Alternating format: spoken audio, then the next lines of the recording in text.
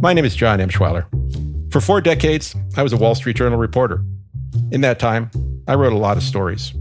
There's one that stuck with me more than any other: Enron. It's been 20 years now since Enron fell into bankruptcy. Its list of creditors was 54 single-spaced pages. So this was a massive bankruptcy filing. Within weeks, tens of billions of dollars, thousands of jobs, gone. Retirement plans, destroyed. This was my life savings, my nest egg. And that was just the beginning. Congressional committees rushed to investigate. The Justice Department launched an epic criminal probe. The CFO, Chief Accounting Officer, Treasurer, and more than a dozen others pleaded guilty. In perhaps the highest profile corporate fraud trial in U.S. history, former CEO Jeff Skilling was convicted. He maintained his innocence, but he spent more than a decade in prison. Here's a measure of just how big a deal Enron was. On the FBI's list of its most famous cases, JFK's assassination, Watergate, 9/11. It's the only corporate name. It would, in fact, go from being this highly respected company into being this massive symbol of corporate dishonesty. It happened so rapidly. My colleague Rebecca Smith and I broke the stories that Enron officials blamed, in part, for sparking the company's collapse. This podcast, based on hundreds of interviews, years of reporting, and reams of court documents, is about how it all happened and why today the Enron story is as relevant as ever. This episode is brought to you by Charles Schwab. Decisions made in Washington can affect your portfolio every day. Washington Wise from Charles Schwab is an original podcast that unpacks the stories making news there. Listen at schwab.com/WashingtonWise. In the 80s, Enron was a pretty standard oil and gas company. It had pipelines that moved energy around the country. But executives weren't satisfied. They told everyone they were going to revolutionize the energy industry. And they did. Starting in the mid-90s, Enron would be named America's most innovative company year after year. Enron had a reputation, and executives would do just about anything to keep it. That's where I'd like to start the story. 1998, Enron headquarters, Houston. That year, Enron wanted to showcase a brand new sales room it had set up for one of its new operations, Enron Energy Services. The goal was to cut out the middleman by selling energy directly to businesses, and, of course, make a lot of money in the process. Enron had invited Wall Street analysts to downtown Houston to check it out. If they were impressed, the analysts might tell their clients to invest even more in Enron. There was just a little problem. The sales room wasn't ready. Enron still hadn't hired enough people to fill it. They could have delayed or just told people they were ramping up. But instead, Enron executives decided to just go ahead and make it look like it was fully running. I remember being told, everyone, bring some of your personal items, put it on the desk, make it look normal, and everyone just act like you're really busy. That's Robert Bradley, a former Enron speechwriter. He was one of the staffers asked to be an extra, a sort of body in the room. I thought it was strange, but I really didn't follow up or investigate it. On the day of the tour, Bradley headed to the 6th floor with a pen and notebook and got settled in the back. We had desks that looked out the window, so my back was turned. But I do remember, turning around and looking and seeing the people coming. The people were stock analysts, the audience from Wall Street. Bradley says he and his colleagues were personally invested in impressing them. We all had a lot of stock, and so, keeping the stock price up was really important. Enron had spared no expense on their new sales room. They even included flat-screen TVs, cutting-edge tech at the time. One employee would later describe the elaborate ruse as a Potemkin village. Like that story about the Russian minister who tried to impress his queen by building fake villages all along her travel route. This was sort of like you invent your own reality by deceiving others and making it happen. Now, it's hard to know if this whole charade had a direct impact on the stock price. Enron had already promised that this venture was coming, but the company's showboating had often been effective, and it would continue to be. Over the next couple of years, the stock would soar from $20 a share all the way to $90. A lot of your sins can go unnoticed if everything's going well. And back then, everything was going, it seemed, very well for Enron. Eventually, Enron hired more people and got that sales room fully up and running. At the time, Bradley says it seemed more like a half-truth than a lie. And that's a good example of, the slippery slope when you start going along with this stuff, how you can become pretty numb toward it all. It was only in retrospect that I realized that, I'd participated in this and there was something really wrong with it. When I look back at Enron, there are a lot of moments like these, when reality didn't match executives' ambitions. But most of these moments weren't about a stage play in the sales room. They were about creating financial facades to mask problems brewing inside the company. In 2001, reality bit back. It's a stunning fall. Enron had grown into the 7th largest company in the country, ahead of IBM and AT&T. Enron, once an energy giant, now amid government investigation, finds itself in Chapter 11 bankruptcy court. It's hard to believe that a company with revenues of some $100 billion last year would be filing for bankruptcy this year.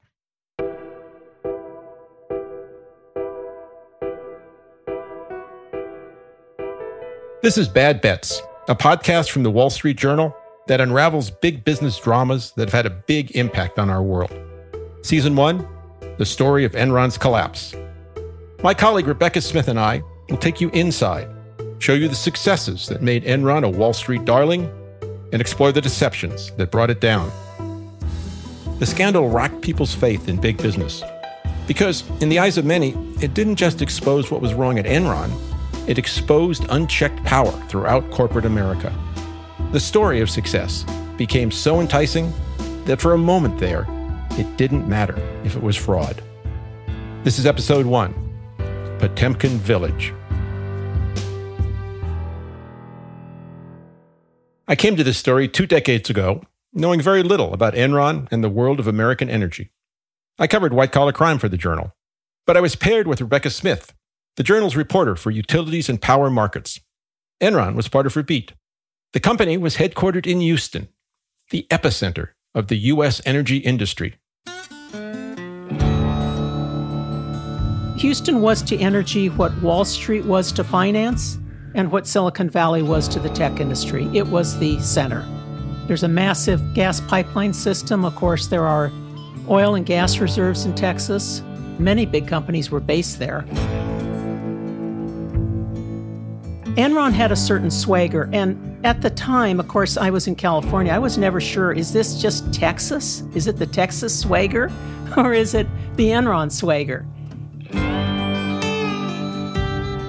Enron was the flashiest, brashiest player.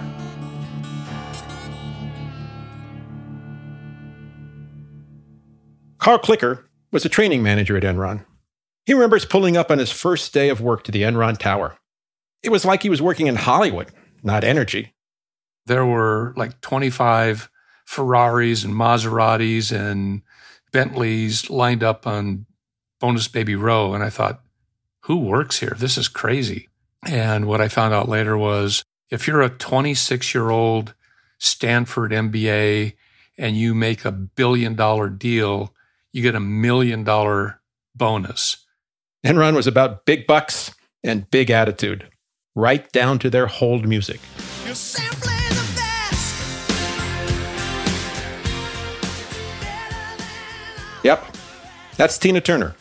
Simply the best. I mean, who does that? Enron's bravado never seemed to miss a beat. Then, something happened. The first real crack in the Enron facade. And it was a big one. It was August 2001. Enron's CEO Jeff Skilling resigned, completely out of the blue. Jeff Skilling's resignation was just a stunning, shocking thing to have happened. I mean, this is a man who'd spent years working his way up to become CEO. And, he'd barely gotten the seat warm. Skilling had only been CEO for 6 months, but he'd been with Enron for more than a decade. He'd helped transform the once sleepy gas pipeline company into a global enterprise. He'd become a corporate celebrity in the process. You might compare him to Apple's Tim Cook or Tesla's Elon Musk. So when he resigned, it sent shockwaves through the industry. Skilling said it was for personal reasons. But CEOs usually don't just quit, especially after just landing the job. It often signals something is up at the company. Now, covering something like this would normally have fallen to Rebecca. Like I said, this was her beat. But she was moving into a new house that day and had no internet connection. So I was asked to fill in. I figured it would be one and done. I had no idea that I'd be spending the next few years on Enron's trail. That's next, after the break. This message comes from Viking, committed to exploring the world in comfort. Journey through the heart of Europe on an elegant Viking longship with thoughtful service, destination-focused dining, and cultural enrichment on board and on shore. And every Viking voyage is all-inclusive, with no children and no casinos. Discover more at Viking.com. After I was asked to write the story about Jeff Skilling's sudden resignation, my first move was pretty standard. I called Enron's PR head at the time, Mark Palmer. Jeff's departure as a milestone in the history of Enron was big. It was huge. But it was just kind of one of those things that didn't stand out as oh my gosh, this is really bad. Palmer downplayed it. Nothing to see here. But I still wanted an interview with Skilling. Palmer quickly got the CEO on the phone. He was a great spokesperson for the company, so I had a lot of confidence in Jeff. Skilling stuck to his story at first, that he resigned for personal reasons, which he wouldn't go into. But as the interview progressed, he started to sound troubled, almost depressed. Then, to my surprise, he went off script, and he said something that would help turn a 2-day story into years of investigation. He told me, right there on the phone, that he was disappointed by the fall in the stock price. It fell by half during his 6 months as CEO, and if it hadn't fallen, he said, he probably would have stayed. I remember when he said that, I thought, well, that doesn't sound like a personal reason. That sounds like, a business concern. It just sure didn't seem like a great one to bring up in an interview with the Wall Street Journal. Skilling declined to be interviewed for this podcast, but his admission on the phone that day in 2001 certainly caught my attention. This wasn't a canned response. I thought, hey, I've got a scoop here. I wrote up a quick story for the paper, but the interview and Skilling's almost confessional tone about the stock price just kept bouncing around in my head. Sure, lots of executives see their stock price and quarterly returns as a personal report card. And 2001 was a generally bad year for the stock market. It was right after the dot-com bubble had burst. A lot of CEOs weren't thrilled, but they weren't all quitting en masse. Enron stock had long been considered a good bet, one that was likely to outperform the broader market. The price could rebound. That's why Skilling bringing up the stock price drop made the whole resignation feel more suspicious.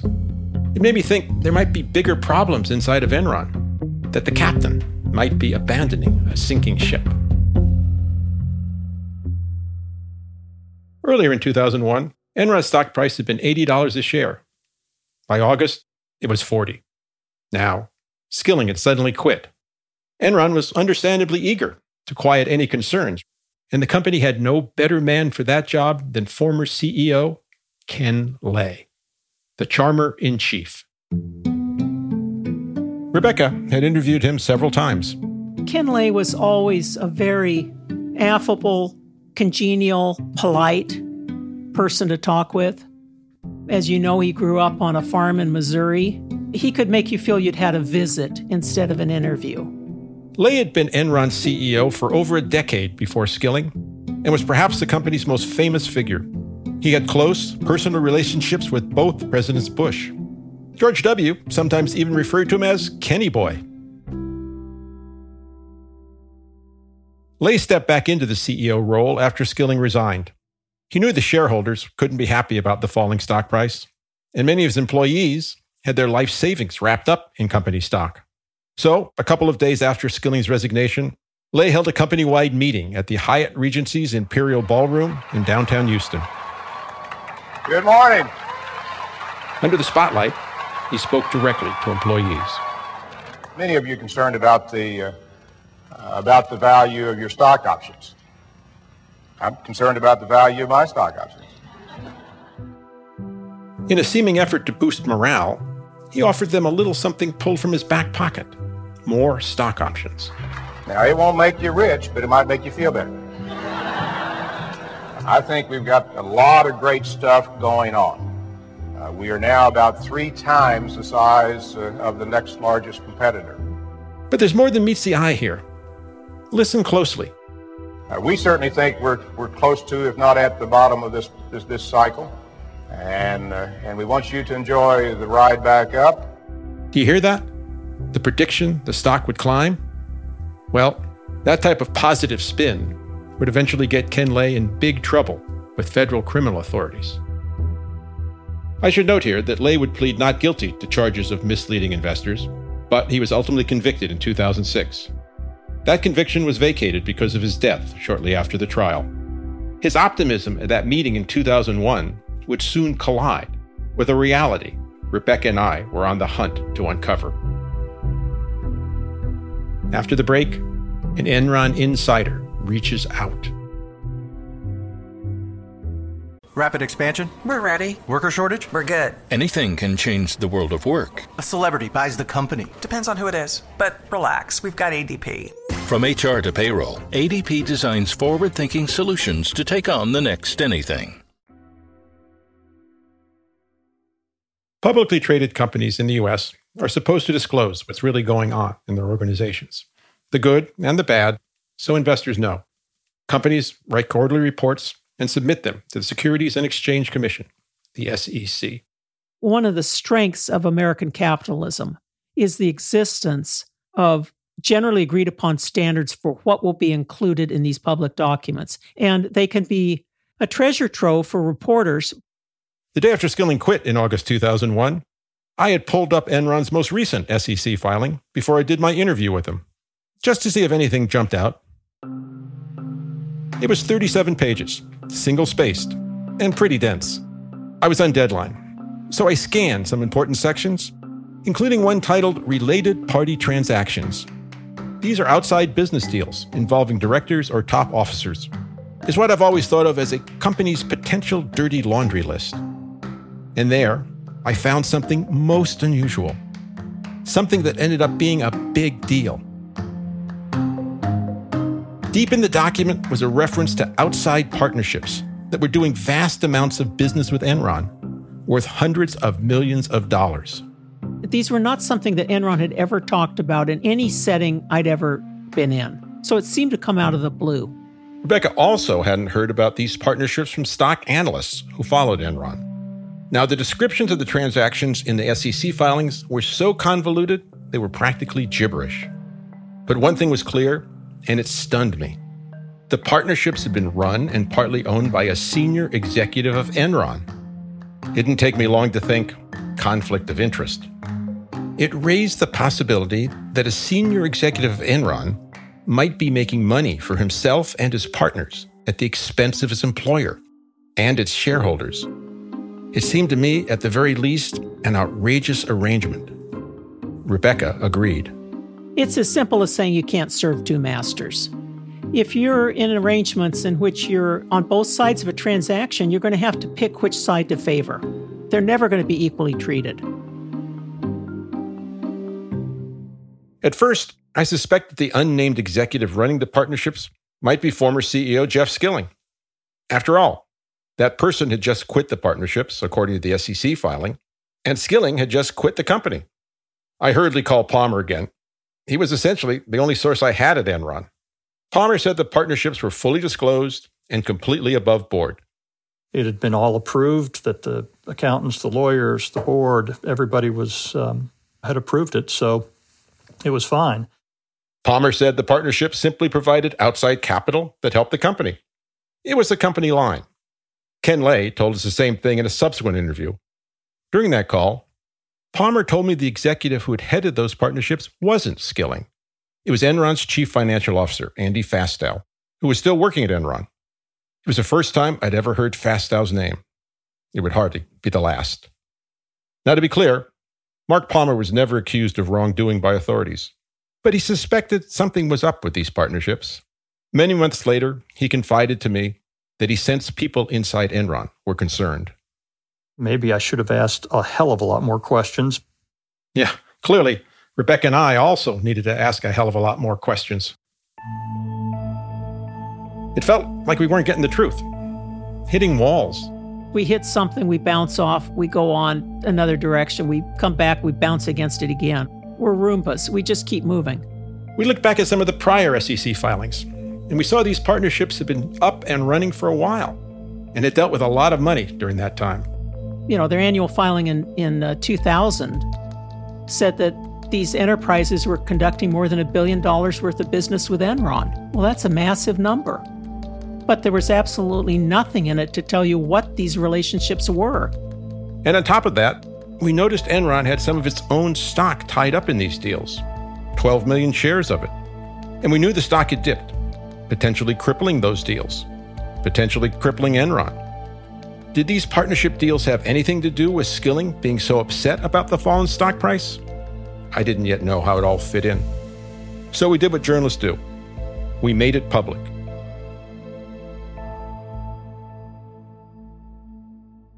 In late August, 2 weeks after Skilling resigned, we wrote about the partnerships in an article.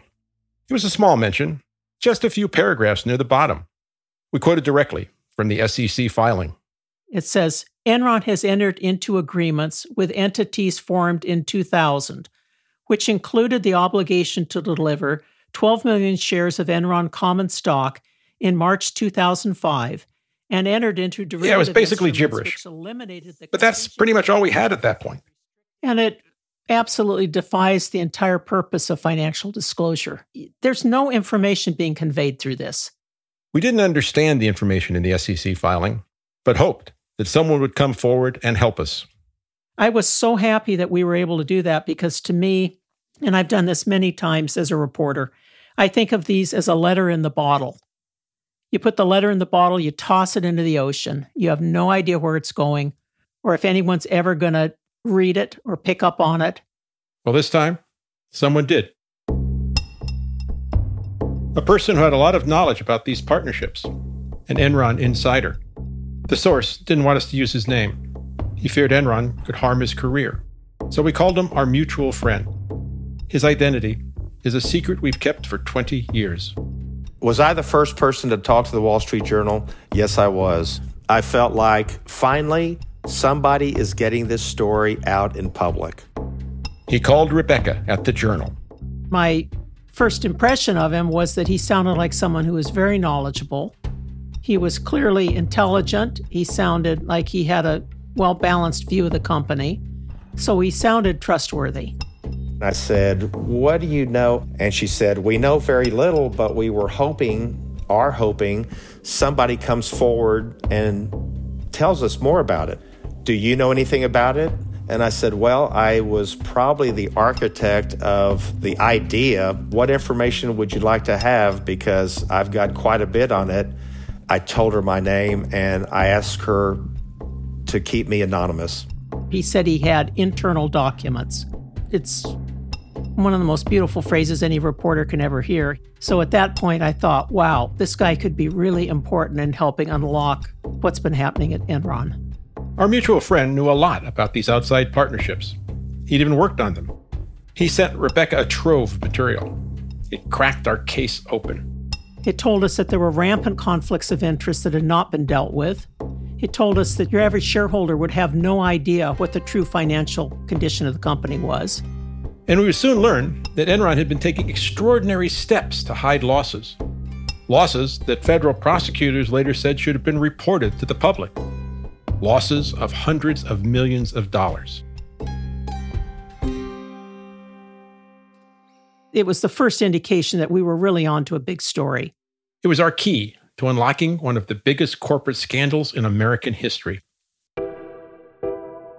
We had a cash problem. We spent all the cash. It is my belief that Enron's failure was due to a classic run on the bank.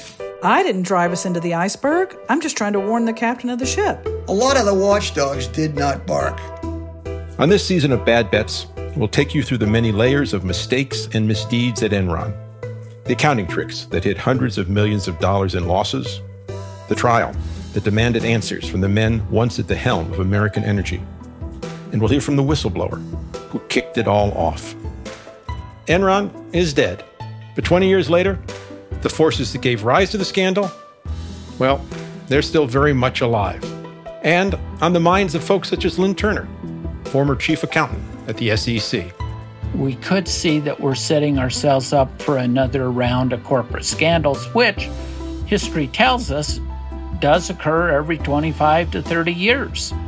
That's next time on Bad Bets. This episode of Bad Bets was hosted by me, John Emschweiler. The original reporting on which this season is based was done by Rebecca Smith and me. Bad Bets is a production of the Wall Street Journal. This season was produced in collaboration with Neon Hum Media.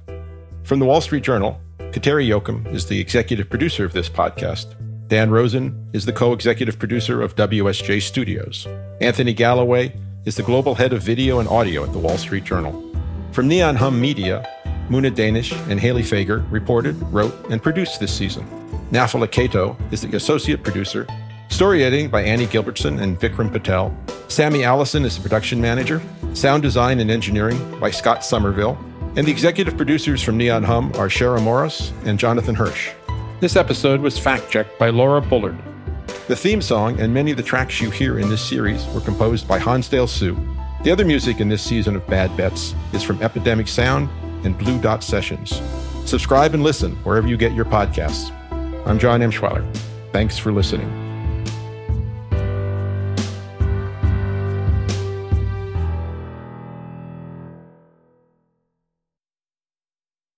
This episode is brought to you by Vanta.